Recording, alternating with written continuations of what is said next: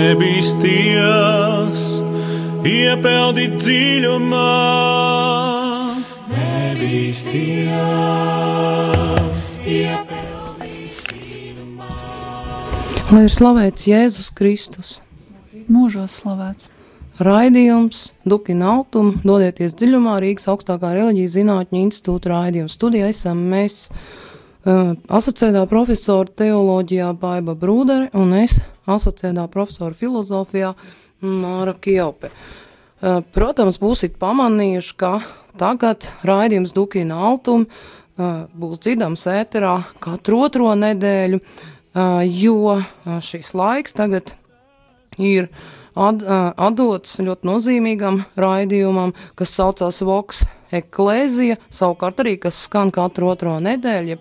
Vox Ecclesia nozīmē baznīcas balss, tā saucās izdevniecība, kas darbojas Latvijā un kuras uzdevums ir izdot baznīcas dokumentus, tātad sagatavot tulkojumu latviski, komentārus, izdot šīs grāmatas, un lielākais veikums ir Vatikāna otrā koncila dokumenti, kas beidzot ir lasām latviešu valodā. Tieši tāpēc rādījums, rādījām arī ēterā, saucās Vox Ecclesia, baznīcas balss. Bet, protams, ka tur nav tāda pārāvuma pēc būtības, jo raidījums Dukina Altuma ir Pāvesta universitātes filiāls, Rīgas augstākā reliģijas zinātņu institūta raidījums, bet raidījumu par Vatikāna otrā koncila dokumentiem rādījām arī ēterā palīdz gatavot gan mūsu institūta pasniedzēji, gan Rīgas teoloģijas institūta pasniedzēji, gan Rīgas garīgā semināra pasniedzēji, var teikt, visas katoliskās izglītības augstskolas Latvijā, tur strādājošie speciālisti ir tie, kuri gadiem ir studējuši, gadiem ir trenējuši savu meistarību tekstu lasīšanā, izpratnē, tulkošanā, rediģēšanā, un tāpēc ir mums šīs izdevums latviešu valodā, un tāpēc viņi arī ir tie speciālisti, kas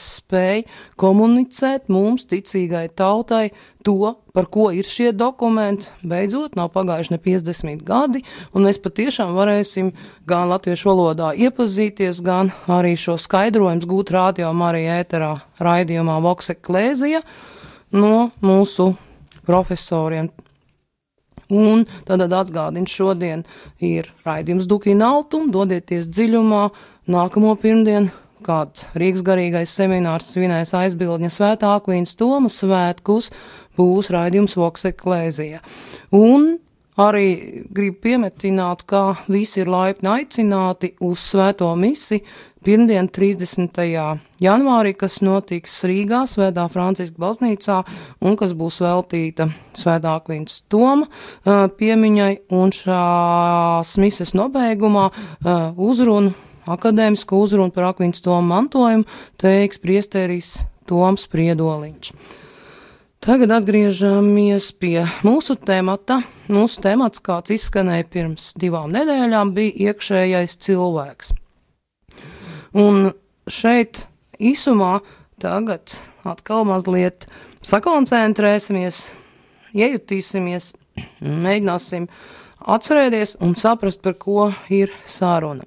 Tātad iekšējais cilvēks ir valodas veids, kā mēs apzīmējam šo realitāti, kas ir cilvēka dvēseles dzīve, cilvēka garīgā dzīve, un mēs runājām par to, kā ir nepieciešams šo garīgo dzīvi kopt, šo iekšējo cilvēku audzēt un attīstīt, jo tas ir veids vienkārši un skaidri, kā būt cilvēciskam. Par to arī mēs vēl tūliņ runāsim, bet ieejot šajā tematikā, varbūt ar tādiem vienkāršiem vārdiem, kurus ir teicis viens no 20. gadsimta izcilākajiem neotomistiem, Universitātes Angēlikuma, tātad tā ir Dominikāņu un sevišķi Svētā Toma izpētē veltīta Universitātes Angēlikuma profesors Režinalds Grigula Grančs, pie kur savulaik arī mācījies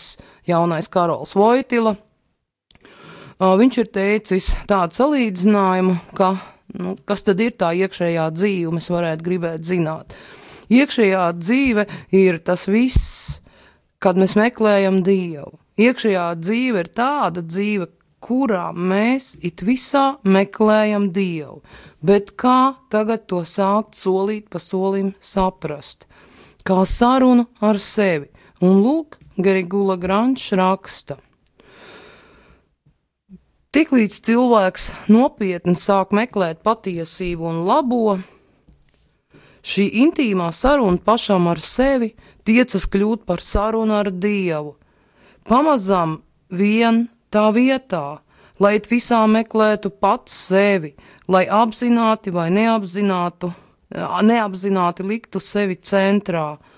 Cilvēks tiecas meklēt Dievu it visā un aizvietot egoismu ar Dieva mīlestību un mīlestību uz dvēselēm Dievā. Tas konstituē, jeb nosaka, veido iekšējo dzīvi. Tikai viens ir vajadzīgs, kā Jēzus teica Martai un Marijai, Dieva vārda dzirdēšana un tā dzīvošana. Tādi ir Garigula Granča, šie vārdi, kas mūs tik vienkārši nostāda uz sliekšņa iekšējās dzīves, saruna katram pašam ar sevi, tas jau ir kaut kas pazīstams, bet kā tai sarunai jārisinās. Es lūdzu tev, Baiba, tagad komentēt, kā mēs varam iet pār tam slieksnim, kur sākās mūsu iekšējā dzīve. Kas tā ir? Jā, es mēģināšu tā vienkāršiem vārdiem pārdomāt, kādas asociācijas mums var rasties dzirdot šos vārdus un arī izmantojot to, ko tu no Garigula Granča teici. Un pirmais, kas man nāk prātā, kas būtu jāuzsver, ir tas, ka tā tad mēs dzirdējām, kā iekšējā dzīve, tādu kādu mums to stāda priekšā šis lielais teologs Garigula Grančs, nav domāt kā kaut kas tāds ārkārtējs, kas būtu pieejams tikai kādai elitei un tātad arī būtu saistošs tikai nedaudziem. Nē, tātad iekšējā dzīve skār mūs visus. Tā ir katram cilvēkam, kāpēc? Tādēļ, ka tā pieder pie cilvēka dabas. Jā, ir tikai viena cilvēciskā daba, tā nav abstrakta, tā konkretizējas katrā no mums, un pie šīs dabas pieder tas, ka cilvēkam nav tikai ārējā dzīve, bet ir arī iekšējā dzīve, ka cilvēks nav tikai ķermenisks, nav tikai miesa, cilvēkam ir gars. Tātad cilvēkam ir garīgās spējas, prāts un griba, kas tad arī ir atbildīgs par cilvēku kā brīvas būtnes dzīvi. Un mūsu laika biedri ļoti augstu vērtē brīvību. Un patiesībā iekšējā dzīve arī būs tā, kas noteiks, cik lielā mērā tad mēs savu brīvību īstenojam un cik patiesi. Un tad mēs varam domāt, kā mēs varam pateikt, kā vispār šī iekšējā dzīve notiek. Tātad tā ir visiem, tikai jautājums, kādā kvalitātē tā tiek dzīvota. Piemēram, visi cilvēki domā, vairāk vai mazāk. Un arī jādomā, par ko domā, kā domā. Visi cilvēki arī grib to vai citu, un arī vājāk vai stiprāk. Un grib kaut ko sev un citiem. Tālāk par iekšējo dzīvi liecina arī mūsu emocijas, kas ir visiem, bet nav visiem vienādas, tās ir izteiktākas vai apslēptākas. Arī jūtas mums ir visiem noturīgāks vai gaistošāks un tā tālāk. Tātad šie visi ir iekšējās dzīves aspekti, un kā jau es minēju, tie norāda uz kvalitāti, kāda ir mūsu iekšējā dzīvē. Vai tā ir seklāka, virspusējāka vai dziļāka. Un jāsaka tāpat kā ārējā dzīve var būt intensīvāka vai netik intensīva, vai vispār tāda ļoti neaktīva, tāpat ir arī ar iekšējo dzīvi. Tā var būt ļoti aktīva, intensīva, vai arī tāda kā uz stand-by nolikta. Ja. Ko? Pavisam tāda ka viņa mums ir dota, Dieva dota, bet mēs viņu tikpat kā nedzīvojam, ka mēs gandrīz visu laiku dzīvojam ārpusē. Tātad varētu teikt, tuvināmies tai pakāpei, kas negatīvā nozīmē ir tā atsvešinātība no sevis, bet par kuru mēs tūlīt tā vairāk nerunāsim, bet tas būs vēlāk. Ja? Jo vispirms mums vajag pievērsties tam, kas ir šī iekšējā dzīve. Tagad, ja mēs ejam jau uz dziļāku līmeni, tad jāmēģina apjaust, kāda tad ir cilvēka daba, ja jau iekšējā dzīve pieder pie cilvēka dabas. Un tad atkal nodara atgādinājums par cilvēka līdzību ar Dievu. Dievs ir absolūtais labums, kas sevi dod, kā ļoti vienkārši un dziļi to ir formulējis Akvīns Toms. Tātad Dievs ir labums, absolūtais labums, kas sevi dod, kas sevi izplata, un Dievs ir mīlestība, kā mēs to atceramies no apustuļa Jāņa, šī ļoti vienkāršā, bet dziļā teikuma pirmajā vēstulē, 4. nodaļā, Dievs ir mīlestība. Un tā tad, ja mēs šajā loģikā turpinam un mēģinam ieiet tajā, tad domāsim tālāk. Cilvēks ir radīts pēc Dieva attēla un līdzības, un ja Dievs ir absolūtais labums, kas sevi dod, tā tad arī cilvēka būtība taču ir sevi dot, mīlēt, būt brīvam, bet atkal te jādomā, kāds ir saturs šiem vārdiem, būt brīvam. Un tāpēc es precizēšu, būt brīvam, esot labam. Un kā saka Vatikāna 2. koncils, cilvēks nevar citādi sevi pilnībā īstenot, piepildīt kā vien vaļsirdīgi sevi dodot. Un ko nozīmē tas vaļsirdīgi? Jā, es gaidīju, ka tu to jautāsi tiešām, jo vārds vaļsirdīgi. Diezgan nolietots reizēm ikdienas valodā, bet tas ir kaut kas ļoti nopietnis. Es gribu, lai tu parādi to nopietnību šiem vārdam. Šeit ar to ir jāsaprot, ka dot sevi vaļsirdīgi, tas nozīmē saskaņā ar to gaismu un to izpratni, kas cilvēkam jau ir par patiesību, par sevi. Patiesība, tātad, ko viņam atklāja Dievs, un nevis vienkārši, lai viņš to zinātu, bet lai viņš saskaņā ar to dzīvotu katru dienu. Un tad ir tā, ka par cik cilvēks to īsteno savā dzīvē, savā ikdienā, tad Dievs atklāja ar vien vairāk. Jā, jo kā mēs kādreiz, es tagad nepateikšu, vai mēs jau pieminējām šo ļoti skaidro apgalvojumu, ka patiesība vienmēr ir lielāka nekā mūsu zināšanas par to. Jā, pavasara sezonā pagaidām tie raidījumi nav pieejami arhīvā, bet, protams, cerēsim, ka būs. Jūs varat arhīvā vismaz dzirdēt rudens sezonas raidījumus, Dukinautumu. Bet jā, tātad atgriezīsimies pie vaļsirdības temata. Tātad patiesība ir lielāka nekā, faktiski patiesība pieder nevis mums, es esmu lasījis Jāņa Pāvila 2. vārds enciklikā Fides et Ratio, bet mēs drīzāk piederam patiesībai. Vai es pareizi sapratu, ka tas ir tā, arī ko runā un sauc sapratnes pieaugsmi, tātad katrā brīdī es kaut ko saprotu vairāk par sevi un man jādzīvo saskaņā šo saprasto, bet nevis vienkārši par sevi, bet par sevi attiecībās ar Dievu un apkārtējiem cilvēkiem. Protams, ka apskatos atpakaļ uz 10 gadus senu pagātni, es teikšu, ja es toreiz būtu sapratusi, bet tā nostādīt jautājumu nevar. Jo mēs saprotam katrā brīdī to, ko mēs saprotam, mēs ejam pakāpeniski uz priekšu, vai tāda ir tā doma? Tieši tas parāda, ka cilvēks ir radīts pilnībai, viņa aicinājums, sakojot šim pavadienam, ir nemitīgi sevi pilnveidot, un tad viņš ir uzticīgs sev. Tā nozīmē, ka Dievs mums ir devis spējas, kā dzīvot savu dzīvi, apzināti, izmantojot prātu un gribu, un atcerēsimies vienmēr, ka ticība neatceļ veselo saprātu. Atkal vēlreiz atgādināšu to kardinālu Danielu teicienu, kuru jau pagājušajā reizē mēs pieminējām, ka mūsdienās nekas nav tik slims kā saprāts, cilvēka saprāts. Ja? Tātad cilvēks vairs netiecas varētu teikt tā, spontāni meklēt patiesību, dabiski meklēt patiesību, kā tam būtu jābūt. Un tas traucē viņa izaugsmi pretī pilnībai.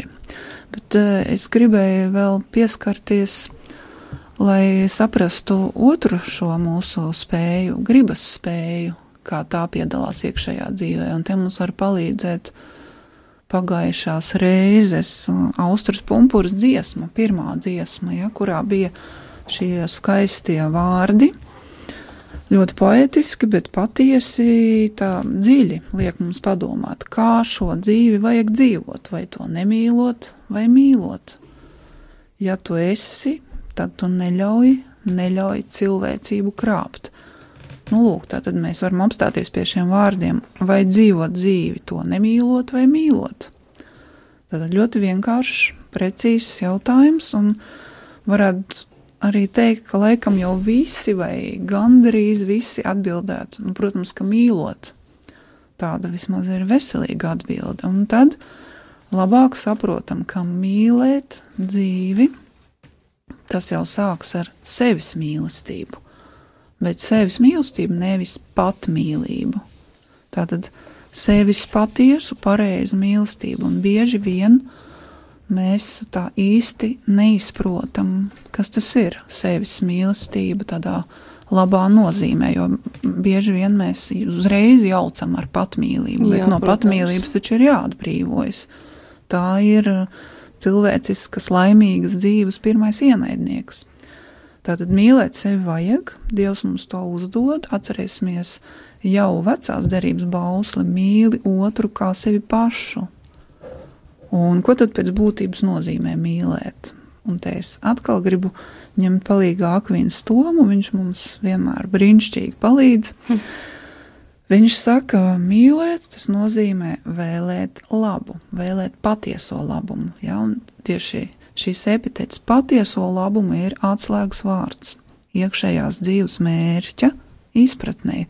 Nevis jebkādu labumu sev vēlēt, kā tas dažreiz ikdienā notiek, ka mums tiek piedāvāti visdažādākie labumi, bet mums ir jāatšķir viņi. Vai patiešām ir labumi? Jā, un vai tiešām tie ir labumi, kas mums šajā brīdī ir nepieciešami. Un tas nozīmē, ka īstenojot šo uzdevumu mīlēt sevi, cilvēks var kļūdīties, nomaldīties, jo ir jāsavieno labais un patiesais. Un tas arī notiek iekšējā dzīvē, izmantojot prātu un gribu un tātad savu brīvību. Bet brīvības augstākā izpausme jau ir nesautīga mīlestība. Un tas kļūst skaidrāks, ja ieklausāmies vēl vienā Akvīnas Toma definīcijā, kad viņš runā par mīlestības dabu, jo viņš tad vērš mūsu uzmanību uz mīlestības divkāršo virzību. Un viņš saka tā, ka šī virzība, divkāršā virzība ir mīlēt sevi un dot sevi. Ja? Un tātad ļoti svarīgi ir saprast, ka bez tā un šī cilvēciskās mīlestības pilnība nav iespējama. Ja mēs apstājamies pie pirmās daļas mīlēt sevi un nedodam sevi, tad mīlestība vairs nav patiesa, tā tad ir egoistiski vērst uz sevi līdz pat egocentriskai, kā to arī pieminēja pie Garigula Granža izteikuma, ja, ka iekšējā dzīve palīdz mums, ja tā varētu teikt, decentralizēties. Bet, skatoties tevi, sapratu, ka vajadzētu mazliet atpūsties. Jā, un tad vēl piebildīsim šo to no Akvīnas Toma, ko viņš stāst par draudzību pašam ar sevi, bet tagad būtu īsti vietā paklausīties Dināra Gulbja dziedājumu, viņa pašu komponēto dziesmu Imanta Ziedoņa dzējai vienam būt. Un man patīk, ja tu atkal tādu līdzsvarot skatījumu sniegtu, nevajadzētu uztvert, ka tā ir dziesma par to, ka jāieiet savā vientulībā un jāizolēs. Drīzāk, man liekas, tā ilustrē to, ko tu nu pat teici, ka jāieiet savā iekšējībā, lai tur pabarotos un pēc tam dotos tā kā dalīties, vai kā varētu interpretēt šo procesu? Tikai nekā noslēgšanos vientulībā, par ko Dinārs dziedās. Nē, šī, es domāju, nav domāta vientulība, bet vienatne vai vienatnība ar Dievu, kura gaismā tad arī mēs labāk iepazīstam un saprotam sevi, lai labāk veidotu šīs attiecības gan ar Dievu, gan ar citiem, jo cilvēks taču ir būtne attiecībās. Jā, klausāmies Dināru Gulbi. Atstājiet mani, ļaujiet man vienam būt. Es zinu to dziesmu, ko dzied lapas, kad rudenī trūd.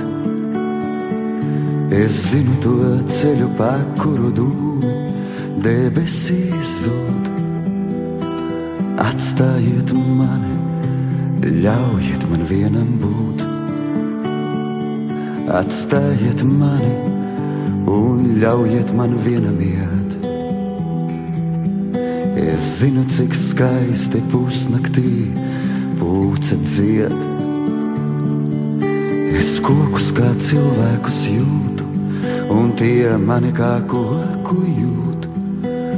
Atstājiet mani, ļaujiet man vienam būt. Atstājiet mani un ļaujiet man vienam iet. Es negribu ar jums ēst maizi un pacelt skanošas glāzes, kad man pār galvu aizlido dzērvju kāsis. Es aizeju, kad esmu viens, nekas manī nepazūd. Ļaujiet man vienam būt, vienam būt.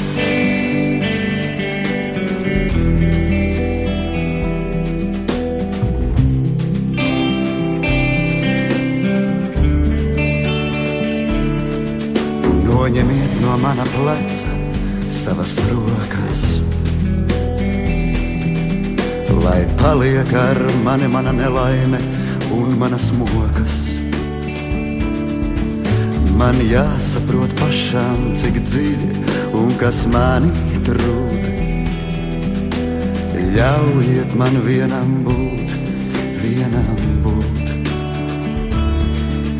Manu prieku ļaujiet satikt man ceļā vienam.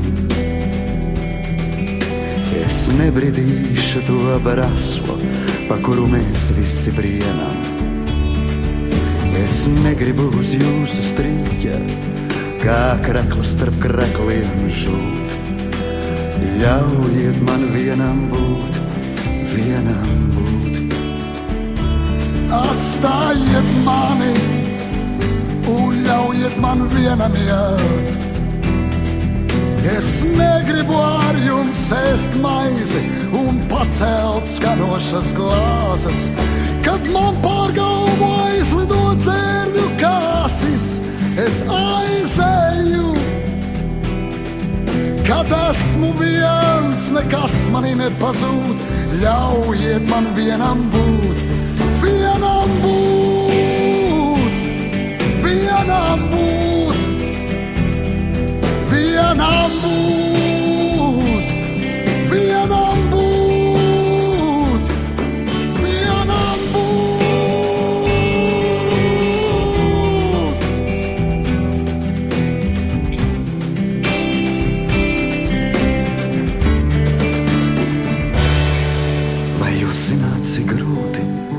Ar savām saknēm karot. Vai jūs zināt, cik grūti no maza pumpura žuburos zarot? Jūs es iegūšu pēc tam, tagad gribu es sevi gūt.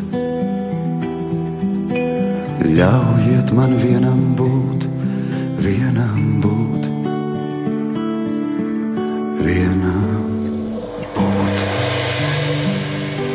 Rīgas augstākā reliģijas zinātņu institūta raidījums Dukina Altuma. Dodieties dziļumā. Studijā esam mēs, teoloģi Baiba Brūdere un es, filozofe Māra Kijope. Runājam par iekšējo cilvēku, par iekšējās dzīves attīstības iespēju. Bet sākumā nosaukšu tāruņus, kas jums jau ir zinām, un tomēr, lai nebūtu kaut kur jāskatās, bet tuliņ pie rokas, tad tā tāruņa izziņām ir 266 77 272. 266 77 272. Varat arī zvanīt uz studiju 67 969 131. Tad vēlreiz 67 969 131. Varat rakstīt ēpastu uz adresi studija rml.lv. Un, protams, vēlos arī atgādināt par ziedojumu tālruni, lai varētu turpināties rādījumā arī darbība Latvijā. Tas ir 9000 67 69. Tātad 9000 67 69, tas ir 4,27 eiro. Ziedojums, protams, varat mājas lapā skatīties kontu un mērķziedojumus veikt par lielāku summu. Tātad atgriežamies studijā un turpinām sarunu par iekšējās dzīves attīstību. Pirms šīs muzikālās pauzes Baiba stāstīja par Akvīnas Tomu un viņa izpratni par mīlestību, pareizo izpratni par mīlestību pašam uz sevi. Es vēl papildināšu ar tādu ļoti interesanti pavērsienu Akvīnas Toma domāšanā, ka viņš saka, ka iekšējās dzīves pamats ir draudzība pašam ar sevi. Tad, ja varam ieklausīties, iekšējās dzīves pamats ir draudzība pašam ar sevi. Un šeit vārds draudzība, kā Akvīnas Toms to lieto, ir tādā nozīmē, protams, kristīgā draudzība. Tur varbūt tas grieķu vārds būtu filijā, bet tas nozīmē mīlestība, kas vērst uz sevi kā personu. Un ko tas nozīmē? Akvīnas Toms arī skaidro. Tas nozīmē attieksme pašām pret sevi, lai saglabātu savu eksistenci, un tas tad varētu izklausīties ļoti tā, bioloģiskā līmenī, un visiem ir kā pašsaprotams, lai saglabātu savu miesīgo dzīvību, bet Akvīnas Tomam ir zināms papildinājums. Viņš ar eksistenci saprot dzīvi par tādu, kā arī Baiba atgādināja, ka tā ir dzīve saskaņā ar cilvēka dabu, saskaņā ar cilvēka personas cieņu. Tā vārds eksistents tomismā nenozīmē vienkārši bioloģisko veģetēšanu, bet tas nozīmē iekšējās dzīves saglabāšanu. Lūk, Toma uzsvērums ir uz to, ka rūpēties par sevi, par savas eksistences saglabāšanu nozīmē rūpēties par savas iekšējās dzīves saglabāšanu un attīstību, jo tādā veidā, saka Akvīnas Toms, labais mīl pats sevi, jo iekšējā cilvēka saglabāšana ir personas kopveseluma saglabāšana, lai neizšķīst, lai vispār turētos kopā cilvēka persona, ja tā var teikt, ir nepieciešama iekšējā dzīve. Otrs moments, ko Akvīnas Toms norāda, ka ir attiecībā uz draudzību pašam ar sevi, ir jāvēlās labumi, kas padara mani kā cilvēku par pilnīgāku personu, jāvēlās. Bet trešais punkts ir, ka ir jādara, lai šos labumus iegūtu. Tātad tas ir šo labumu iegūšanas darbs. Augustīns arī teica, mēs atceramies nevis tikai patiesību jāvēlās, bet viņš teica facere veritas. Ir jādara patiesība, ir jādara labais, ir jādara laipnība, ir jādara žēlsirdība. Un šeit 4. punkts Akvīnas Tomam ir ļoti interesants un skaists. Akvīnas Toms runā par to, ka draudzība pašam ar sevi nozīmē, ka rodas prieks un patika par iekļūšanu savas sirds dziļumos. Un cilvēks nemaz nevar iekļūt savas sirds dziļumos, jo psalmists saka, kungs izdibini manu sirdi. Mēs jau varam domāt, ka mēs varam izzināt sev, bet faktiski mēs nevaram. Mēs to varam redzēt tikai, ja lūdzam Dievu gaismu, un Dievs mums parāda pašiem, kādi mēs esam, lai mēs varētu augt. Bet mēs varam iet savus sirds dziļumos iekšējā dzīvē. Visbeidzot, 5. punkts attiecībā uz draudzību pašam ar sevi, kas ir pamats iekšējai dzīvei. Akvīns Toms saka, tas ir iekšējais miers un saskaņa. Un no kurienes nāk šis iekšējais miers un saskaņa? No tā, ka visa dvēsele tiecas uz vienu. Tas ir, visa dvēsele tiecas uz Dievu. Un tad mēs saprotam to teikumu, kas bija izskanējis raidījuma sākumā, ka iekšējās dzīves pamatā ir šī draudzība ar sevi, tātad vēlēties arī, ko Baiba pieminēja, patiesu labumu pašam sev, patiesu labumu. Nevis to, kas mums liekas labs esam, bet visas šīs dzīves mērķis, centrs ir Dievs. Atcerieties arī šo, kā notiek saruna pašam ar sevi, kas pamazām kļūst par sarunu ar Dievu. Un man ļoti patika arī Akvīns Toms šīs pamatojums, šeit vārds tāds, īstenībā tas nav tas vārds, kas būtu jālieto.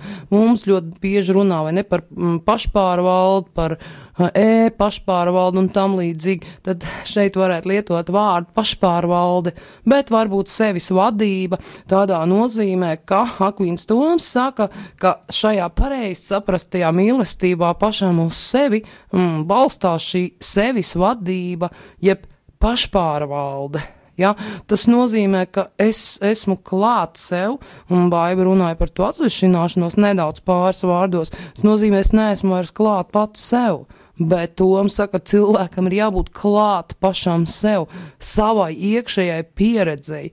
Man ir jādomā par to, ko es domāju, ko es gribu, un domājot, es vienlaikus arī vērtēju. Un tā ir šī apzinātā sevis pieredze. Ja, kas var dot šo eksistences labumu. Es uztveru tos labumus, kas man ir, tik talantus, dāvans, ko Dievs man deva, spēju mīlēt. Protams, es redzu arī savus ierobežojumus, bet man jau nav ar tiem jāsamierinās, es varu virzīties uz priekšu. Un tā ir viena arī sāpīga problēma, kas, diemžēl, ir pagājis mums garām, ja, un turpina paiet garām, varbūt vienīgi Rīgas katoļu ģimnāzijā, to nepalaiž garām.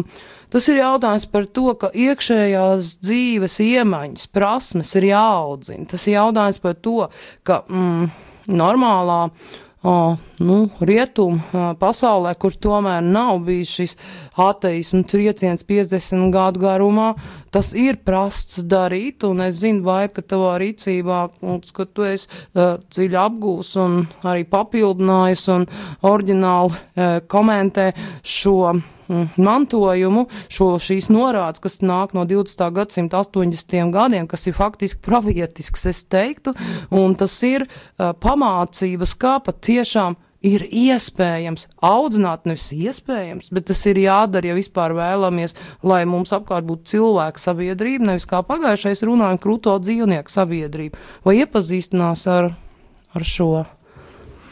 Jā, man ļoti patika tas, ko tu tikko teici, un sevišķi šis termins draudzība pašam ar sevi. Tad mēs esam aicināti būt draugi paši sev, nevis ienaidnieki, un tad mums arī ir jāmācās audzināt bērnus un mūsu jauniešus šajā iekšējās dzīves attīstīšanā. Un manā rīcībā ir Annie Leduc konferences teksts, ko viņa ir stādījusi priekšā vienkārši vecākiem. Dzīvības mātes institūtā. Dzīvības dievmātes institūta skolas. Jā. Jo viņiem ir vairākas skolas, tātad vecākiem, vecāku sapulcē.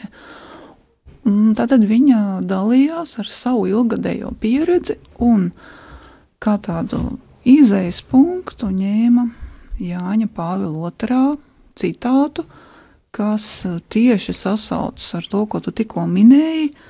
Tātad tu teici par apzināto sevis pieredzi, un viņš arī tieši sāk šo citātu par sevis apzināšanos, un saka tā, un to viņš teica 1984. gadā, cik gadi ir pagājuši, vairāk par 30.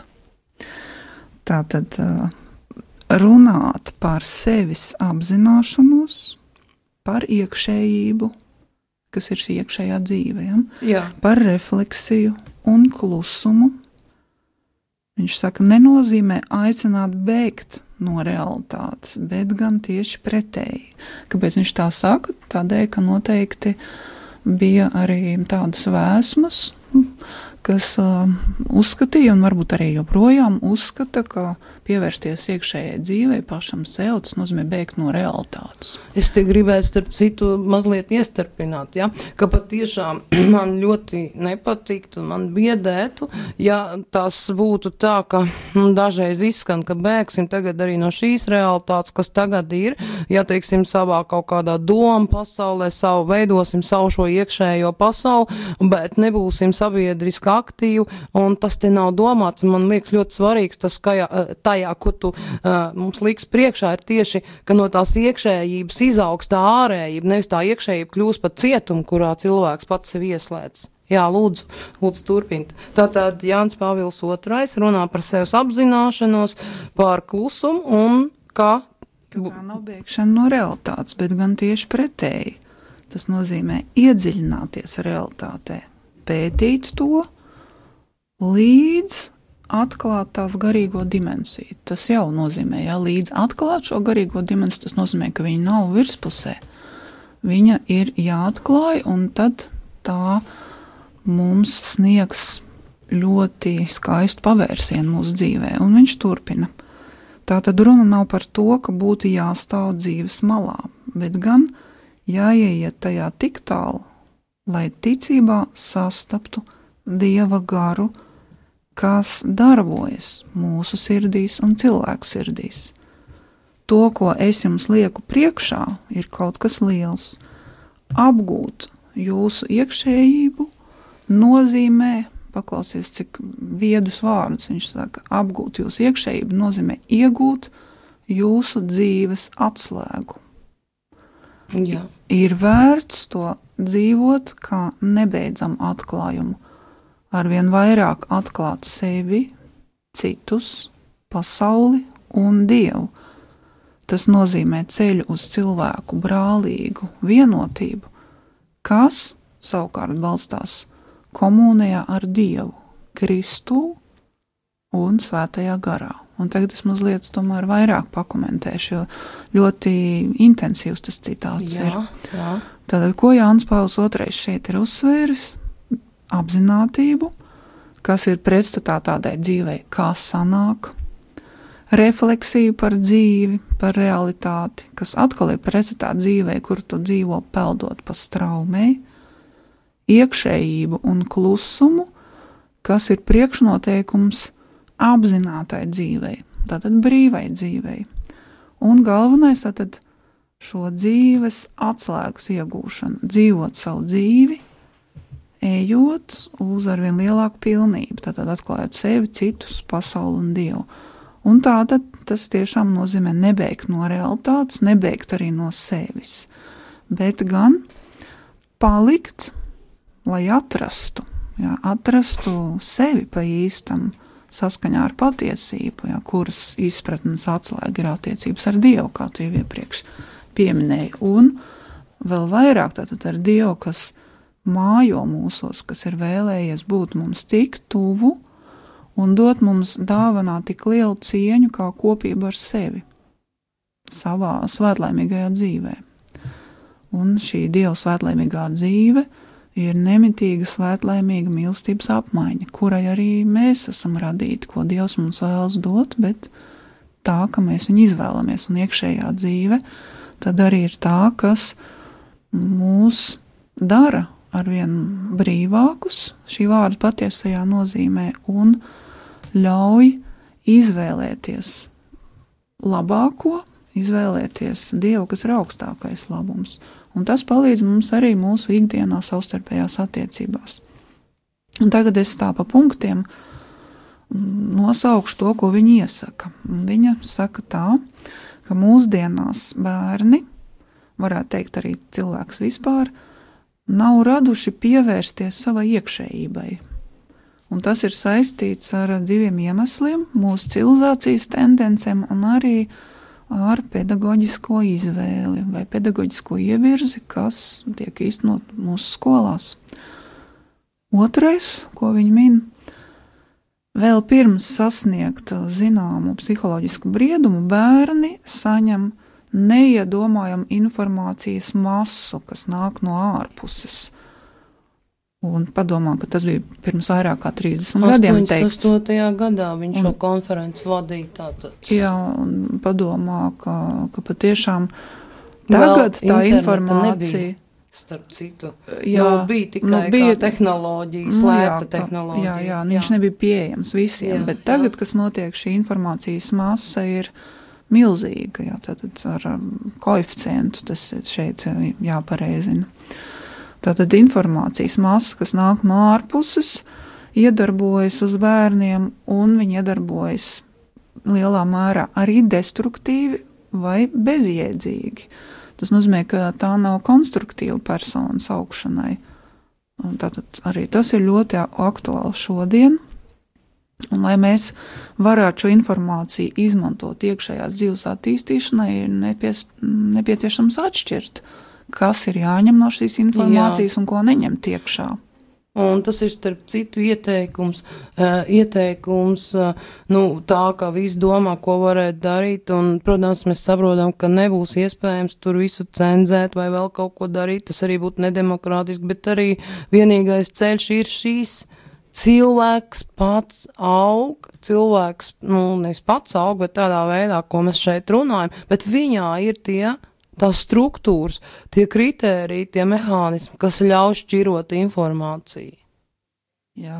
Jā, cita ceļa nav taču. Labi, jā, turpināsim Annīlē Dukas ieteikums. Jā, un tālāk vēl viņi piebilst par šo informācijas ietekmi, ka tā ietekmē dažādus personas līmeņus un ir īpaši riskanta, kad vēl nav izveidojies bērna vai jaunieša dziļākais es, vai nav vēl nostiprinājies.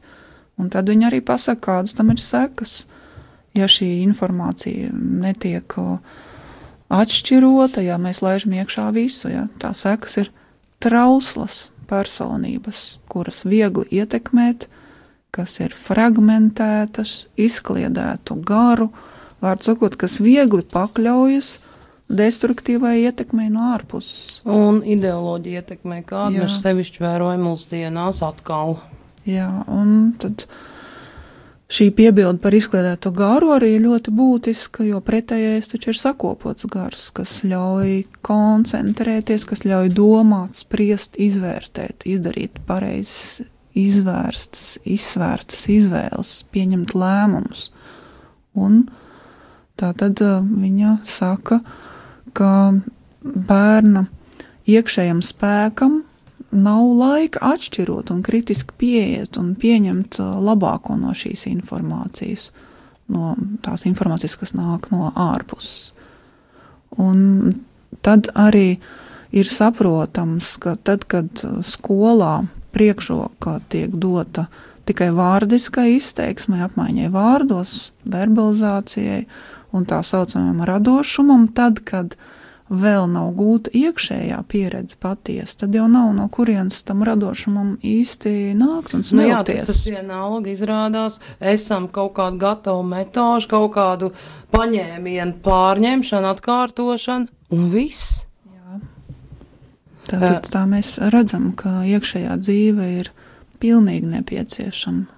Varbūt šai brīdī mazliet ļausim paskanēt par godu svētajam Akvīnas Tomam, no kura arī Annīlē Duka, es domāju, ir iedvesmojusies.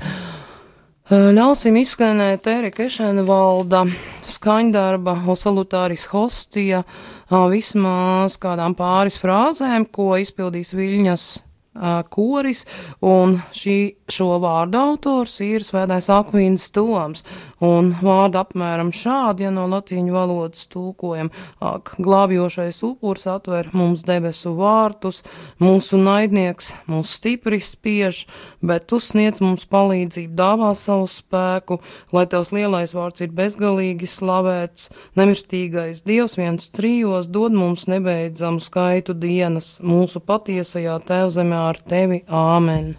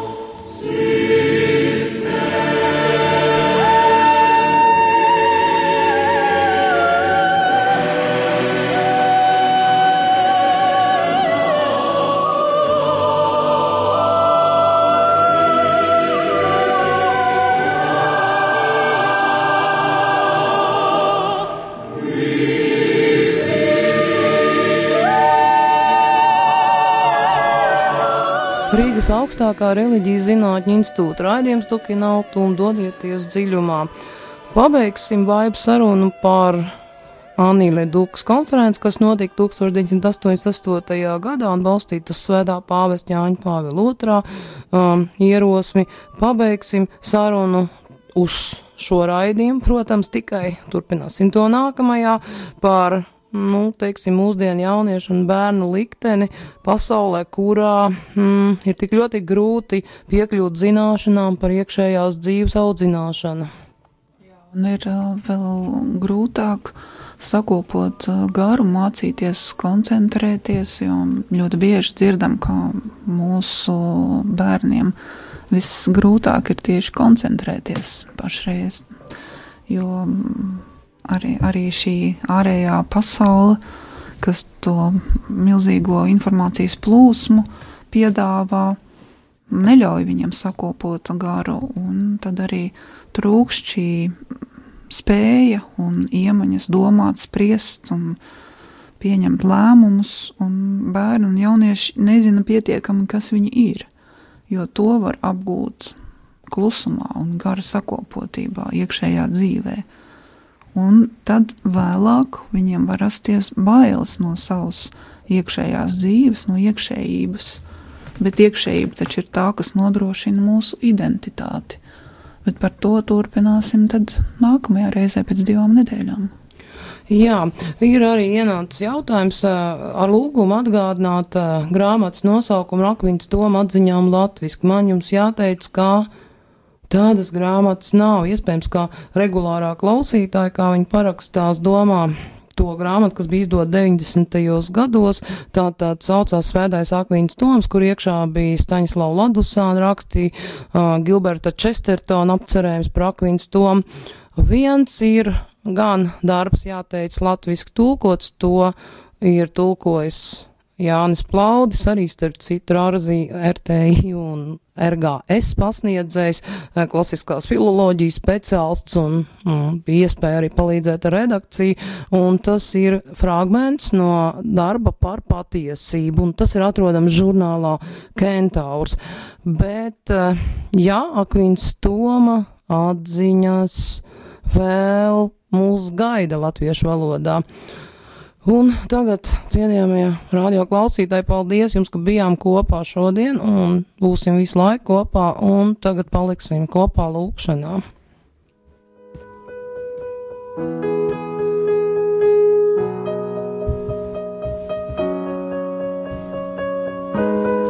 Kungs, es lūdzu žēlastību tevi satikt. Satikt tevi. To nav iespējams izdomāt. Šī tikšanās notiek tad, kad manī atspīd tava pārsteidzošā, klusā klātbūtne. Un tā visu maina. Tava klātbūtne, kas apņem un piepilda manu būtību. Kad man izdodas pilnīgi apklust, es jūtu, ka dzīvoju. Es jūtu, ka esmu. Un šādi sevi izprotot, es satieku tevi, mans kungs un mans Dievs. Kungs, es lūdzu žēlastību iemācīties lūgties. Lūgties ilgi, intensīvi.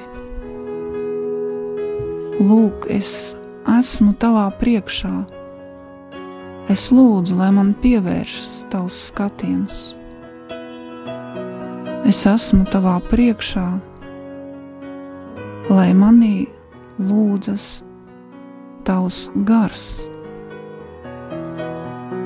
Es vēlos palikt klusumā tavā priekšā un iemācīties nesacīt nekā, vien būt pie tevis, būt tavā skatienā. Āmen.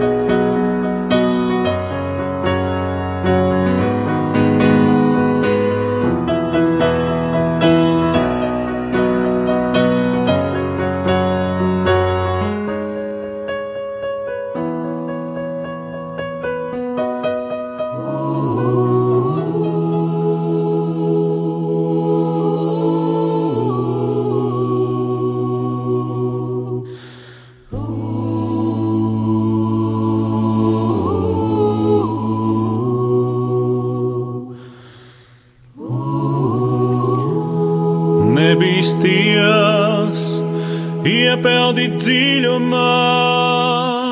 Nebīsties, iepeldi dziļumā.